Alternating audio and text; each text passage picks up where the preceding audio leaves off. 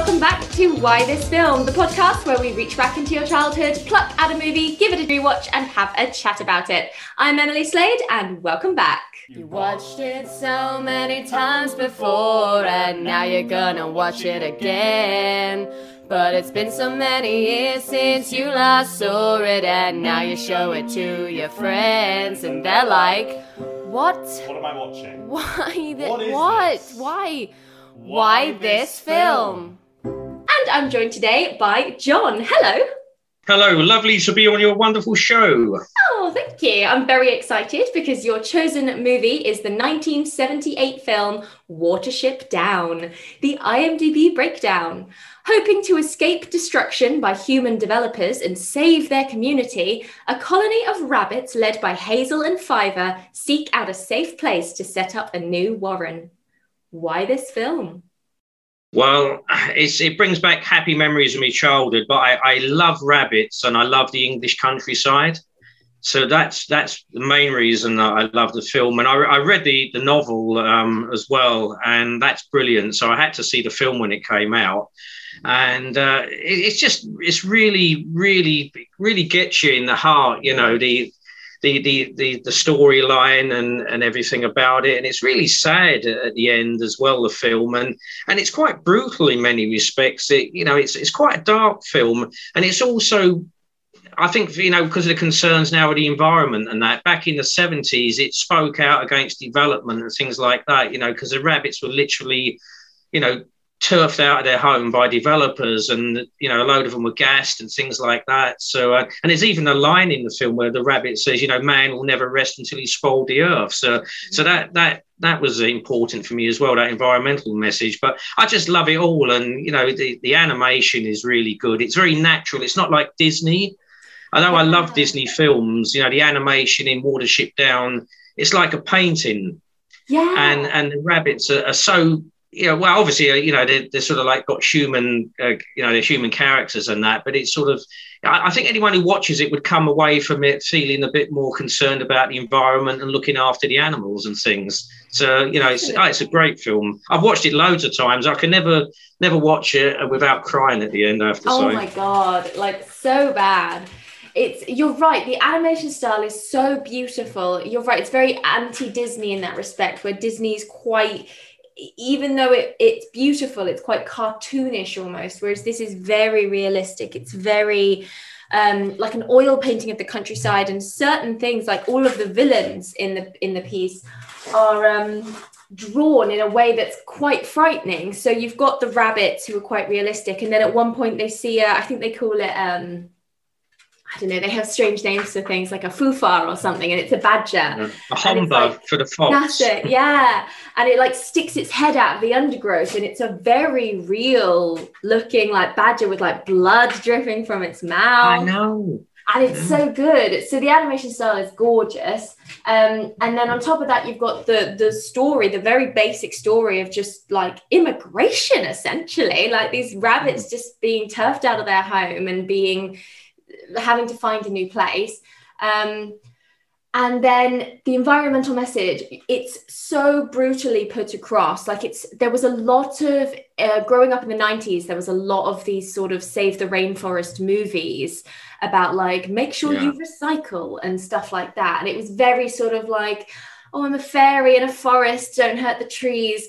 This has images of like 4 rabbits trapped in the edge of a burrow as it's being filled in and gassed, and they like blood is streaming from their eyes. It's very much like, if you do this, they will die a horrible death.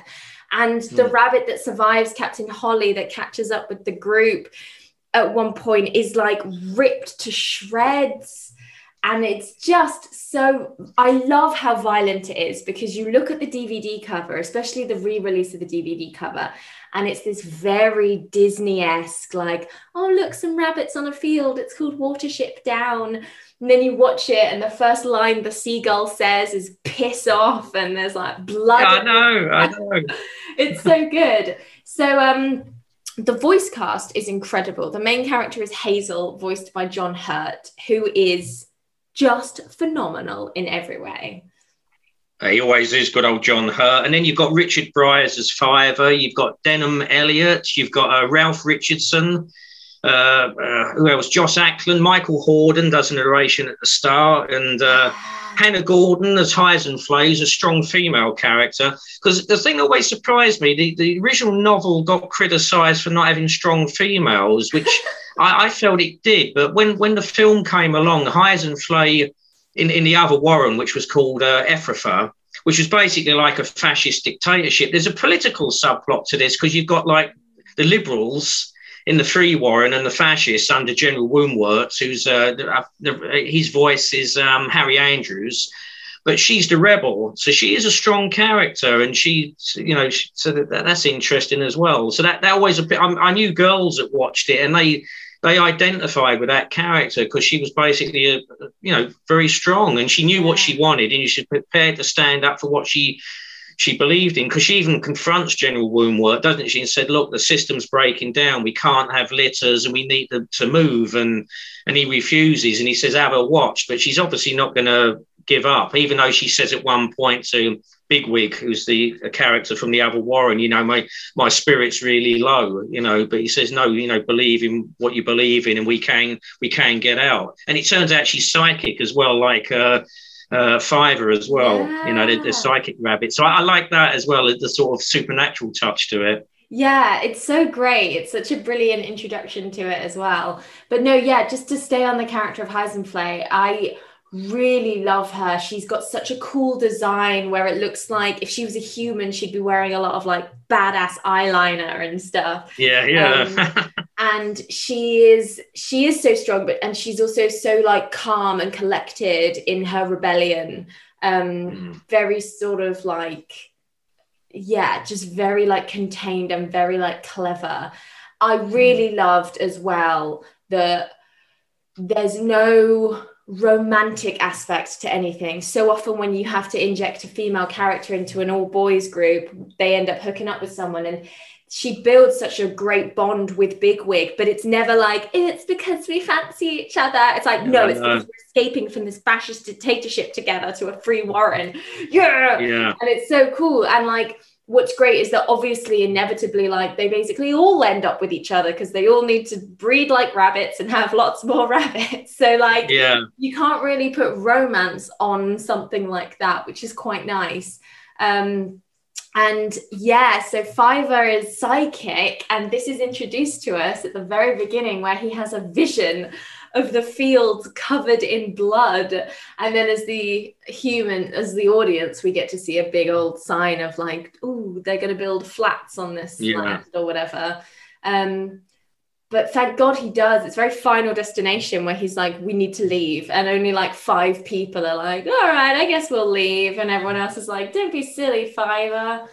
I love the interactions with the rabbits, the way that they talk to each other, the way that they have these societies. And it goes much more into it in the book as well. I read the book after watching the movie. And I loved how he'd built this. It was very Tolkien-esque. He built this language and this mythology for these rabbits, which they do go into in the film, which I'm so happy about. Because it's in the prologue, isn't it? The stylized prologue, which is actually based on Aboriginal arts. That's where they got the idea from. And obviously Michael Hordern plays Frith, who's the rabbit god, and it turns out that all the animals were equal once, and they all ate grass, and the rabbits became a bit arrogant. So Frith punished them and made some of the other animals have the desire to want to hunt and kill them. And as you said, it is a brutal film, but it doesn't shy away from what happens. I mean, you see Bigwig at one point in a snare, and that's so cruel. And I'm glad they put that in. It upset a lot of people, but I thought, well, snares are really bad. And at least it shows you how the animals suffer if they're caught in a snare. And I must say, when I was a kid and I used to go for walks in the field, if I ever found a snare, I destroyed it on the basis of what I'd seen in the film. So I'm not ashamed of that. And even the original film poster had that image of Bigwig in the snare. It was all in black silhouette. But, and it got criticised. You can't really tell it's a snare unless you look close up. But, it's... you know, I just love every aspect of the film, and the music as well is brilliant. The soundtrack, it is so great. Angela Morley did the soundtrack. She got an Oscar nomination for the film The Slipper and the Rose, and I've got the CD actually, and I can just listen to that on its own. And of course, then you got Bright Eyes, Art Garfunkel, written by Mike Batt, who was in the Wombles. Do you remember? Remember, you're a Womble. And I cry at that scene and all, because Hazel gets shot, doesn't he, when they're trying to rescue these pet rabbits, and we all think he's dead, and then the song kicks in. All of these different scenes that we're talking about are so stylized in their own way, and they're so distinct in my head. So the lead up to Bigwig being caught in the snare is this brilliant like horror movie. It's so good. It's so creepy because it's quite episodic, the movie, which is why we're jumping around a lot, because it we basically follow this group of rabbits in their little adventure on the way to get to what we know is called Watership Down, which is like a big tree on top of a hill, and it's great. And so on their way to get there, they end up bumping into lots of different characters and having almost mini adventures. And one of them is that they find this really creepy warren that is literally straight out of a horror movie, and it's filled with food, and they're so welcoming. There's no humans from what they can understand. And the leader of this warren, I don't know what his name is, but he's so foppish and frightening, and he does like little poetry readings where he's like, "Where are you going, stream?" Like, I don't know, as a kid I would always far away, take me with you, stream, take me on your dark journey, take me with you. And they're like, "What the fuck?" And Bigwig is obviously like, "I'm out, like, this is not on, this is weird, I don't like it, I'm leaving."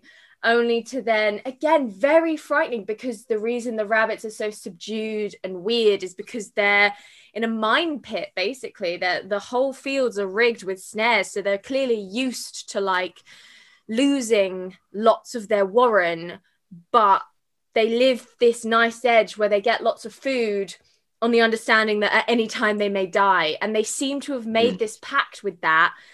And it's again, it's like you've got Ephrafa and you've got this warren. It's the way they interact with humans. And then our rabbits are very much like, we don't want any interaction with humans. We want complete freedom and complete independence. Whereas this warren seems to be like, the man is the strange god who takes our lives as and when he chooses, but we do get the nice food in return. So it's really interesting. Off screen, Bigwig runs away and you get this horrible yelp, and they come over the hill to find him, and it's just froth and blood and flies, and like he's like straining. I can't remember how I felt about it as a kid, because there was so much movies in the 90s when I was growing up about like look after the animals, and we had the animals of Farthing Wood, and it wasn't shocking per se, because I'm so used to media telling me don't hurt animals, basically. But I imagine in the 70s it was especially a cartoon for children, when its contemporary is like the Aristocats and the Jungle Book. I imagine it was quite shocking. It was very unusual. You didn't really see that. I mean, you had shows like Blue Peter and that, and Animal Magic, that would sort of talk about conservation, but you never got it in a cartoon, and it was so hard hitting, and it really sort of fueled my interest in protecting the environment as well, which is, as I said before, is another reason why I love the film. But, you know, it just doesn't shy away from that horror, you know, the way mankind or humankind is, you know, destroying the environment, and, you know, building housing estates. We don't care what's there before. You know, it could be a warren full of 100 rabbits. We'll just gas them. You know, if it's badgers, we'll turf them out. So, you know, I was pleased that it addressed that, you know, and I hope that lots of kids came away thinking like I did, you know, we need to do more to protect our wildlife. So, as I said, it's got a strong environmental message and there's a political message as well about oppression, keeping people down and freedom and that, which is more important than anything now, I feel, in the way the world's gone. So, no, it's just, it ticks all the boxes for me. And, you know, the soundtrack and everything and the voice actors. And let's face it, any film that's got John Hurt in it is a winner as far as I'm concerned. Definitely. And like, to talk about another really stylized moment, we mentioned it briefly with the soundtrack, when Hazel, they've gone to this farm that they return to a couple times, and we've got the wonderful characters of the cat and the dog, which we'll go into later. Tabitha. I fucking love Tabitha. I have a whole monologue about Tabitha. And the farmers catch them and Hazel gets shot. And the rabbits return to the warren and they're like, Hazel's dead. And Fiver's like, no, he's not. Like, he's fine. And then we like trace our way back across the countryside to where Hazel is. And as we're doing that, Art Garfunkel like shows up with his guitar. And it's just such a haunting, peaceful melody about like death. And it's so intense, but so calm at the same time. It's a beautiful song. And we get this almost like trippy dance sequence where we're introduced quite early on to this idea of the black rabbit. That in their mythology, when your time is up, you'll get a visit from the black rabbit. And we see the black rabbit for the first time here as he sort of dances with Hazel. And it's very haunting and it's very memorable. It is. And it's a scene where he's under the pylon and it turns into sort of like trees waving around. And it's very surreal. And because when I first saw it, I thought, oh my God, you know, Hazel's dead, you know, we've lost him. And then I thought, oh, thank God he's still alive. But it is a very surreal moment in the film. And there's the bit where the sun starts to bleed blood all over the field. Yeah, it's frightening. It didn't, like I said, it didn't preach to kids in a way that it was sort of like lecturing them and like talking down to them, but it connected with kids in a way that I really like. And it still does to, you know, kids who watch it now come away moved by it. But I mean, the song was a #1 hit in '79. Do you know it was actually the biggest selling single of 1979 in the UK? Really? I love that. That happens so often with songs that were written for children's animated movies. Like all of the biggest songs in the world were written as like credit numbers for a kids movie, and people forget that. I'm like, this is why kids movies are important. And I think you made such a good point where they do not talk down to you nowadays, like especially in the sort of late 2000s when they really got a hand of like CGI and they could turn around films quite quickly for children. They really got into a habit of making lazy, just the scenes full of crap, really talking down to children, just like kids are dumb, so they'll like this. Whereas Watership Down is like an adaptation of a novel. It's very much that. Exactly. And I'm so happy it's animated because you couldn't do it live action. And I know the BBC did a version that was sort of CGI-ish recently. I have not watched it. I did not care to because I knew that it didn't work for me. I saw it. I just compared it to the original, and perhaps on its own it's okay, but compared to the original, it's not a patch on it. So I didn't even watch it to the end, to be quite frank. I was very disappointed. You know, you can't remake a classic. You know, that's my attitude.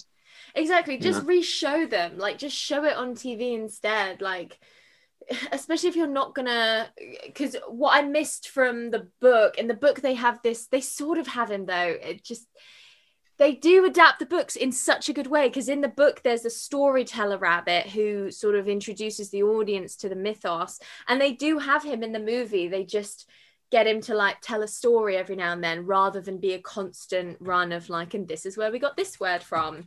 And they call their villains, because obviously all the world's your enemy, Prince of 1,000 Enemies. So literally everything wants to eat the rabbit, everything. Whether it's the blood-dripping badger, the terrifying fox, the dog in the woods. The hawk. the hawk that takes Bluebell or Dandelion, whoever she is. It's like, Dandelion's gone. Yeah. And you're like, that's it. Dandelion's just dead now. Dandelion got eaten by a hawk. Anyway, carry on. And you're just like, fuck. I know. And it was the only female from the original Warren. So they, what are we going to do now? We won't be able to reproduce and keep the Warren going, which led to, obviously, you know, the adventures at Ephrathah and Nuthanger Farm. Incidentally, I should add that Watership Down is a real place in Hampshire. And Nuthanger Farm is a real farm. All the locations in the film are based on real places on the Hampshire Downs. Oh, that's so... So there is a Watership Down. You can actually go up to that hill. I don't know if the tree's still there, but you can go to Watership Down and look out across the fields as they did, and then play the music in your head. My God, that's so cool. Love all the stuff at Nuthanger Farm. Love that you don't ever really see the humans. They're always sort of Tom and Jerry-esque, where you don't, they're very indistinct because the focus is on the rabbits. But that cat, I mean, whenever you go to a farm, there's always a villainous cat. But this one like taught me, I would go around and be like, because he taunts it, he's like, can you run? I think not. And then he runs and the cat chases him, and then like half an hour later the cat catches him. And it just, the way that this voice actress is like pushing down on this rabbit that's twitching, and she's like, can you run? I think not. I think not. And it's like pure villain. And then, of course, like the Deus Ex human comes out, and it's really lovely as well because it's really humiliating for the cat to be like, tap, let the rabbit go. And she's like, fucking, I was going to eat this rabbit. It's going to be so sad. She looks really annoyed, doesn't she? Backs off. It's like, if looks could kill, I'll tell you. I bet she... So she's really great. I love her. She's such a minor character, but she was always so memorable to me with just the way that she spoke and the way that she moved. And again, it's all down to the animation and the voice acting. And then you've got the dog, who is like the biggest plot point. He's like the holy grail of this movie. He is. He's a horrible dog. And like, I love dogs, especially animated dogs, but he was written to be a villain.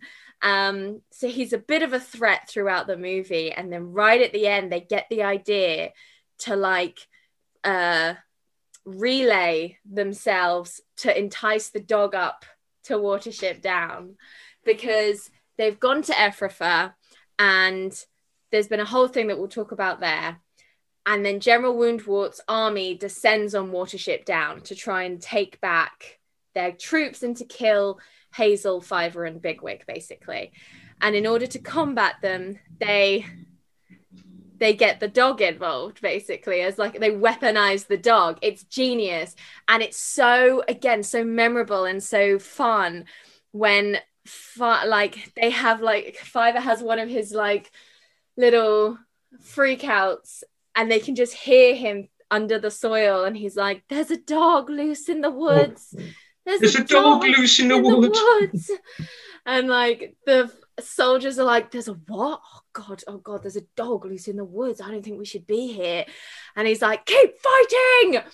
And then, of course, the dog eventually turns up, and he is frothing at the mouth, and he is so vicious and scary. And then General Woundwort is frothing at the mouth, and he's vicious and scary. And the two charge at each other in slow motion, and then it just fades out, and the narrator is like, no one knows what happened to General Woundwort. And you're like, fuck, oh God. So scary. And then he also says it could be that he lived out his fierce life elsewhere, but from that moment on, mother rabbits would tell their kittens if they didn't do as they were told, the general would get them. Yeah, eat your soup or the general will get you. Like, which is... I mean that scene, it's really brutal. I mean, when the dog runs up to the top of the hill, I mean, he gets hold of the rabbits, he throws them into the air, there's blood everywhere. And as you said, they all, General Woundwort hears this, and he comes up and they're all running away, and he says, dogs aren't dangerous. And then as he says it, the dog comes round, with a dead rabbit, blood everywhere. And they just leap on one another. And I know General Woundwort was a terrible man, or a terrible rabbit rather, terrible leader, but you got to give him his due. He was brave. He took that dog on. Yeah, he really did. And that's what's most terrifying. He doesn't do the classic like run away at the end and gets defeated. Like, he dies fighting, and that is so scary that that's what they were up against this whole time, and they had to enlist a monster basically to kill him, because otherwise he never would have left them alone. And I think that's what makes him such a good villain. He's basically Hitler Rabbit, isn't he? And Hitler was frightening because he was so convinced of his own principles and ideals that he literally enforced them on the population in ways that were just monstrous and horrific, and obviously evil. His principles were evil. And Woundwort's the same. He's like, I always hated it as a child when Bigwig joins Ephrafa. He goes undercover to sign up as a guard, and I hate things in movies where they don't give you your consent and then they hurt you, and they do it here. This might be where my fear started, actually, because General Woundwort is like, you're one of us now, we'll give you a mark. And without anyone hesitating, the captain slices like 3 stripes into Bigwig's like leg. And he just has that forever now. Like, he's just scarred. Yeah, scarred for life. That's so horrible. Like, I know, that shocked me as a kid. Yeah, it really got to me as a kid. Like, there's so much gore and violence in this movie, but that unconsensual marking, again, it's reminiscent of like the Star of David in like World War II Germany, and like it just has so many connotations, and it's so violent and painful, and it's there forever now, and you're just like, these guys suck, I hate their warren, it's horrible. I'll tell you a good story though. It's not featured in the film, and I thought, when General Woundwort's gone, what happens to the other Warren? Do they carry on with the dictatorship? And apparently, because it's years since I read the novel, but what happens afterwards? General Campion, he's second in command, takes over, and he liberalises the Warren and frees them all. Oh, good. So he was basically only going along with Woundwort because I suppose he was scared. So they actually became 3. It's a shame they never put that in the film, because that always bothered me. That what happened to the other rabbits? So they were 3 in the end. So they all ended up living happily ever after. I'm glad to say. I'm glad you said that, because I think I always in my head just projected like, they'll go get them. They'll go like get them and be like, do you want to come to our Warren and like live nicely? Because Ephrafa's horrific, and we get to find out what happened to the rabbits that we meet at the very beginning as well. Oh, which again has just reminded me of another brilliant voiceover moment. Like this, as a kid, I really was into like sound bites from movies, and I took them into my own vocabulary and language, and Watership Down was full of them, whether it was the cat, and then at the very beginning, the chieftain of their original Warren, Bigwig, is part of the what is it, Howsam, the like guard, the Owsler, Owsler, their chief of police. And it's very small, but the chief at one point, Bigwig's trying to get away, and the chief's like, Bigwig. Like, Ralph Richardson did that. Oh, it got me. Great every actor. Time. Brilliant I'd be actor. like, Bigwig. Like, it was just really funny to me, especially accompanied with the animation of this rabbit being like, shit. Yes, sir. Really what was that all about? Those 2 lunatics coming down here, and see, but if he'd listened to him, he would have lived. But there you go. And that's horrible, because we just get a flashback when we meet Captain Holly, and he's like, dead. They're all dead. They're all dead. And then we get horrible images of how they all died, and you're like, oh, God. Rabbit. I know. Because I didn't realise they were gassed, you see, and it was only afterwards, when I did a little bit of research years later, I realised that, sadly, when they dig out warrens, I don't know if, I hope to God they don't do it anymore, but they actually used to gas rabbits. So that's what the hissing was. As a kid, I didn't really understand that bit. I just thought it was stylised.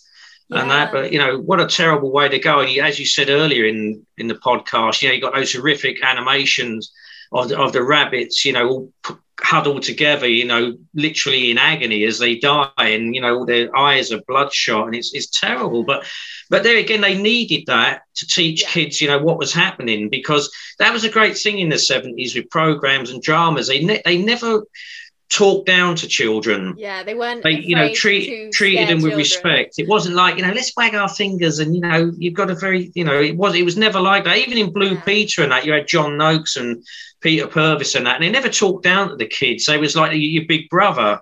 Yeah. So that's what I don't like about the sort of, like you said, the modern ones. It's like it's sort of, patronising the kids, where Watership Down never was, and these other dramas that I used to watch along with Jason back in the 70s and that. Yeah, exactly. And my dad always talks about going to see Watership Down at the cinema, and every mother in the vicinity suddenly going, what? When Kiar turns up, who's the seagull from France, swearing, stuck in this hole, and they're trying to help him, and his first words are, piss off! No, my dad says he remembers his mum being like, oh God, what is this movie? What have we done? My mum hated it, that film. Absolutely hated it. She could not get it. She did. But also I love with the seagull when he says, I come from big water, you silly bunnies. Silly bunny. I love it so much. He's such a great character. He's so funny. Again, just the way they use the sound when he's like swallowing bugs and stuff, and it's like that noise. Like, gulping. So visceral and so like memorable. He's such a great character. So great. I mean, let's talk about the ending, because oh God, you had me crying. I'll tell you. Oh my God. So they've beaten off the attack. It's years later. Hazel is a very old rabbit, and he's grazing, and then the black rabbit appears in front of him, voiced by Joss Ackland, and he says, "You've been and I'll well up in a minute, but he says you've been feeling very tired, and would you like to join my house? We'd love to have you." And he looks back at the other rabbits. He said, "Don't worry about them. They'll be all right, and thousands like them." And oh God, he lays down. I'll tell you, as a child, I wept buckets in that cinema, because his spirit comes out. I know it's a happy ending, because he goes to rabbit heaven, but it's so sad, and you think, oh, he's gone. And oh God, it's so sad. Like, I'm really happy they put it in there. I'm like literally crying right now. I'm really happy they put it in there, because it's so powerful and it's so nice to have his like ending, but it's so sad. Oh, he like lies down and like breathes in a couple of times, and then he's just still, and then the music comes back in and he dances off with the black rabbit. And you're so right, like it's meant to be really joyous and peaceful, but for some reason you're just like, you just showed the main character dying. I know, John Hurt's gone. I thought, God. As I said, I wept buckets, and because he's young again, his spirit, he's no longer old, and the last shot is they head into the sun, isn't it? And that's when the credits roll. And so, but yeah, even now, I watched it a couple of nights ago and I welled up at the end. But there again, I can never watch Titanic without crying at the end. So I'm a big softie, I'm afraid. I'm so bad. You and Jason both found my weak spots. Like, I just need to think about those two specific scenes from the movies that you chose, and you can see I'm physically crying now, even though the movie's not on, the music isn't playing, I'm just thinking about it and I'm gone because it's so powerful. And like, what a treat, like how good on those animators and the whole cast and crew of that movie to elicit such a response from a tiny moment. Like, it's a tiny moment, but every time it comes on, I'm like, oh no. I know. It's a beautiful ending, though. What a way to end it. And the film is very, very faithful to the novel. As I think you touched on before, they had to cut bits out and some characters vanished. Like in the original novel, there was a mouse, which is a shame, because I would have liked to have seen the mouse in the film. But, you know, they had to trim it back because obviously it's a 90-minute film, and probably if they'd done the whole novel, it probably would have been about 2 hours or something. Yeah. But it's great they didn't tinker with the book too much and change it. And as you say, introduce a love interest and, you know, watered down a strong character, you know, yes, let's do whatever you want, you know, and I'm glad they didn't do it. So, because as I said, I knew girls who watched it at the time who identified with Highton Flay and said, yeah, she's really strong, I like her. And that was good. So it wasn't just for the boys, you know. Yeah, but that's so interesting that you said that, because my whole vibe is being annoyed at the lack of female representation in movies and saying things like, how am I meant to get on board with this if I don't have a stand-in character for me? Which is basically what your friends were saying, that they really identified with Heisenflay. But with Watership Down, I never had it. I never complained about the lack of female characters. Because it was not about gender. It never felt like it was about gender. It was about these characters, because there was no love interest, because there was no stereotype. It wasn't like, I don't know what it was. It was just a solid story about friendship. And so I never minded that there weren't female characters. And actually, when it got to the BBC adaptation, which I'm just going to check, there's like 100. So they've introduced a bunch more female rabbits, which I remember seeing at the time on the cast list and being like, why have you done that? They've probably only done that to give them relationships. And that's what annoys me. Like, Watership Down didn't feel the need to introduce female characters, because usually when you do, you only do it to make them a girlfriend or a mother. You never do it because you want to give them a cool character. Because if you were going to do that, just cast one of the male rabbits as a woman. So I really always respected it in the sense that it was about these rabbits. They were friends. They needed to find a home. There was a rebel rabbit in one of the groups. She happened to be a woman. Same as like the ones in the Warren. And you know that they need to be women because the whole point is that they're trying to start their own community. It was never like, I fancy you. It was like, we need to breed to survive. And it, you know, the feminist in me was always like, yeah, great. Like, only have like 2 female characters. Like, I don't care. Whereas usually I'm like, how dare you? So, well, you see that the whole thing with that as well, it would have, because the thing was, they needed to find females to keep the Warren going. So if they brought a load of females from the first Warren, you wouldn't have had Ephrafa.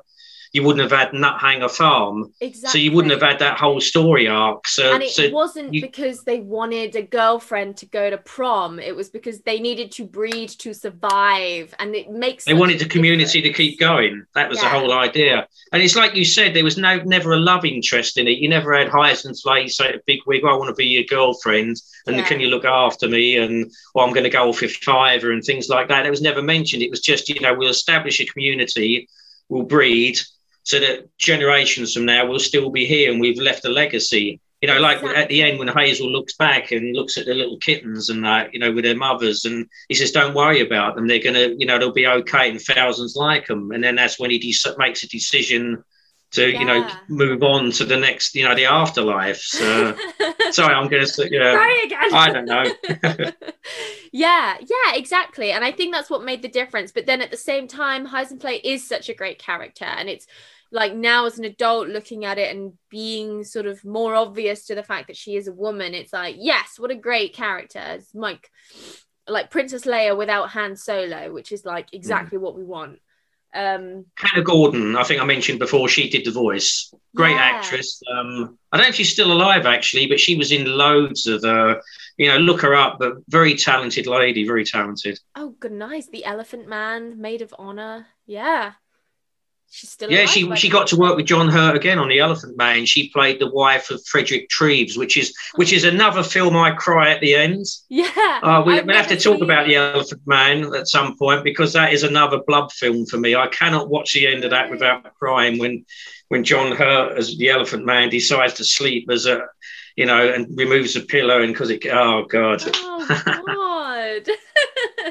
Yeah. yeah, I know like a lot of people attribute John Hurt to that. John Hurt's a really interesting one in terms of like you can usually pitch someone's age by what they know John Hurt from.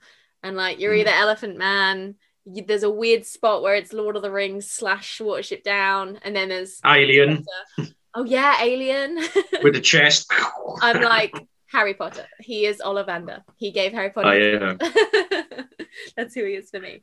And of course, as you know, Emily, I ended up sharing credits with him on the Simon Marsden documentary, which still one of the highlights of my career so far. Because when I was a little kid, and I always loved John Hurt. I saw him in The Sweeney, the Elephant Man. If someone had said to me, "Oh, one day your name's going to be on the same credits as him," I would have.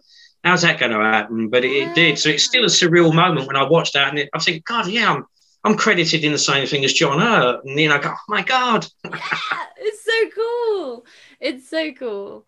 I should print screen that bit and frame it. John Hurt, John West. Definitely. I'm surprised you haven't already. That's definitely one for the bathroom, so all your guests can see it as well. Yeah. The like opening and closing monologue, as we've briefly mentioned, just to sort of tap into that quickly, like is just one of my favorite bits of storytelling and narration. The whole story of how the first rabbit got his long legs and big tail and like big ears run and stuff, and then the way they bring it back at the end, and it's like all the world will be your enemy, prince of 1,000 enemies, and when they catch you they will kill you, but first they must catch you, runner, hider, digger. Like, was it Prince with a swift warning? Something like that. And as I said before, Michael Hordern did the voice of Thrift, the rabbit god. Yeah. Another wonderful actor. He was. A lot of people remember him as the voice of Paddington Bear in the BBC TV series. Oh, nice! I did recognise the name. Yeah, that's where I know him from. Yeah, great voice, great bit of narration. Like, it's very Game of Thrones, it's very Tolkien, and I think that's really where my love of Watership Down comes from. It's epic. It looks like it's going to be a fluffy cartoon about rabbits for children, and it's this epic hardcore world that's been built around this race of creatures that have their own religion and mythology and language, and that's just so awesome. Like, it's so awesome. That's what I love about it. That he gave them all, like, and then even names to the animals. Like the fox was a Humber to them, and I can't remember what they called the badger in it. But as you said, that horrific scene where the badger pops out of the undergrowth and it's obviously killed something. We never talked about that other scene as well when they're on the way to Watership Down and they spend a night in that old shed in the churchyard and those rats come out. Yeah, and in the foreground. Oh, and the owl is swooping down. I mean, that was a scary scene for me. And you think, my God, because the rats are really portrayed horrifically, and they appear in the foreground, They're so frightening. Every one of their enemies is drawn in a way that's so terrifying. I've just looked it up. The badger is a Lendry. Oh, that's it. Yeah. Something else I liked as well, and I think was a good move on the part of the filmmakers. They didn't give all the animals voices. The dog wouldn't have been as nasty if it had spoken. It's like the rats, if they'd spoken, if the owl and the hawk had spoken, that would have taken away their menace. Because that actually, in the whole film, apart from the rabbits, you only get the seagull and the cat that speak. And I think that works. And the cat needed to speak because it was mocking the rabbit. And obviously the seagull needed to communicate. But I think if the dog had spoken, it wouldn't have worked. Such a good point. Like, that's really well spotted. It's like when in Disney's Aladdin, they were going to give Jafar a song. And then they didn't. And by doing so, I know he has a bit of a reprise at the end. But they made him more menacing by not letting him sing. Because when you sing, you like them more. And so by him not singing, he remains on this sort of moral villainous pedestal.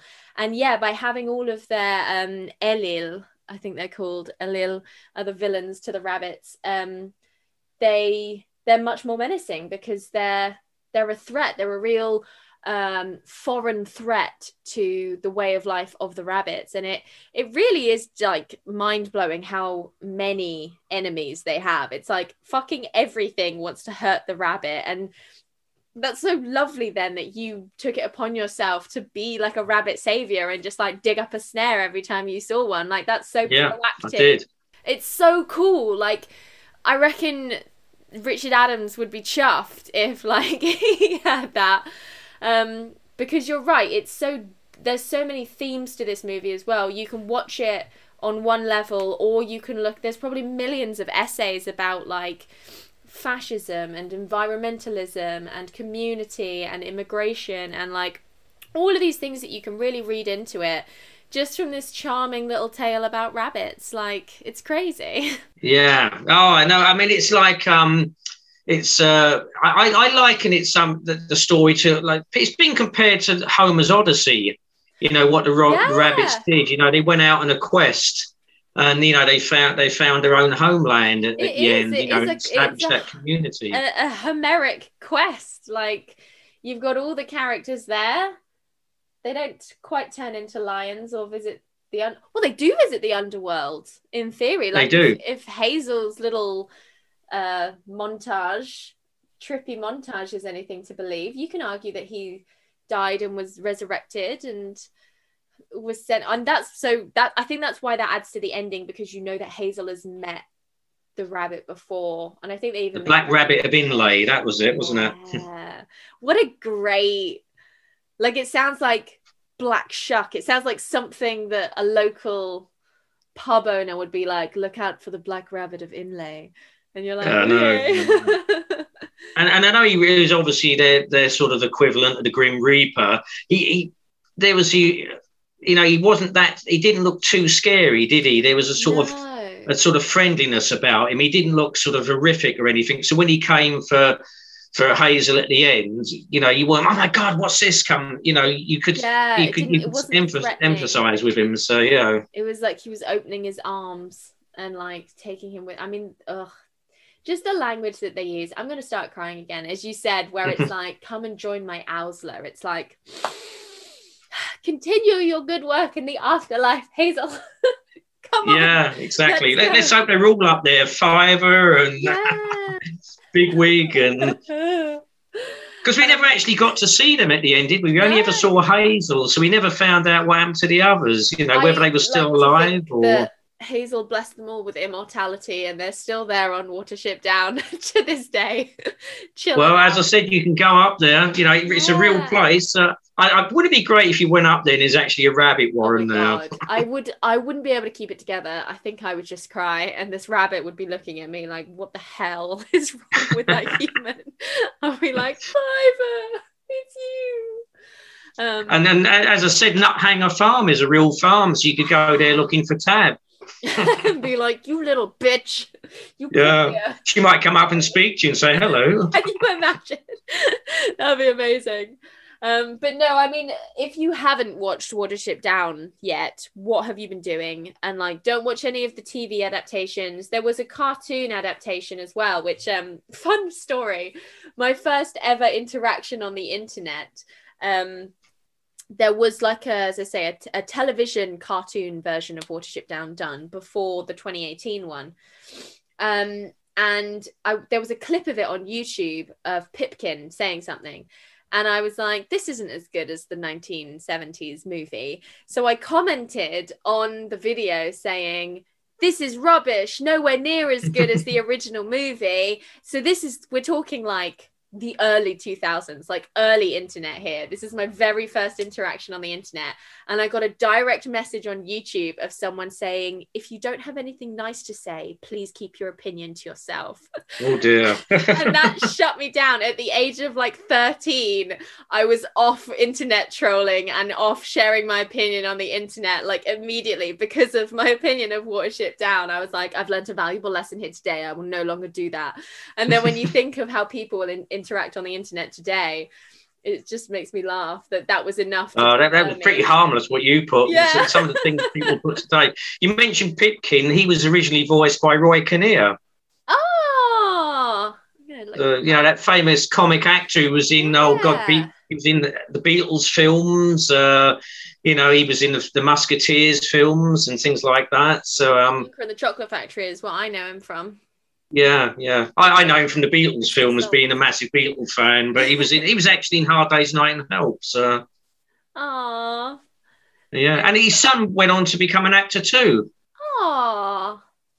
So there you go. Nice. But yeah, it's a beautiful film, Watership Down. Yeah, if your viewers haven't seen it, they need to go out and either rent it or buy it. And it's out on Blu-ray as well. And the Blu-ray print is brilliant. I've got the Blu-ray and it's crystal clear. I had it on video originally, and I wore it out watching it so many times. So I needed to upgrade. Off the TV, so then I upgraded to like a $4.99 DVD from Woolworths. There you go. Well, the Blu-ray's only a couple of pounds more, so you can upgrade again. Yeah, just keep upgrading. Amazing. And hopefully one day they'll do like an anniversary replay in cinemas, because I really think that it's one that should be shown to all generations, like with how important it is and how thoughtful it is and how good it is. And I think it'd be good for children to be shown this sort of thing at a young age, because children aren't scared like they used to be. No one goes out of their way to make sure that children have nightmares like they did when we were kids anymore. And I think it's an important rite of passage that they have horrible PTSD from some weird animation that they watched when they were like 7. Yeah, it was, when it was released, it was a U, which was a 15. It did upset a lot of parents at the time. I mean, my mum didn't like it at all, I think because of the blood and that. But like I said, it needed to be said. And it got me into protecting the environment. And, as I said before with the snares, if I saw a snare, I destroyed it. And I'm not going to, I'm proud I did. And I'd do it now if I saw a snare, because they're totally cruel. But I wouldn't have known that without watching the film. I would have left that snare there thinking, what's that? Someone's left a bit of wire there.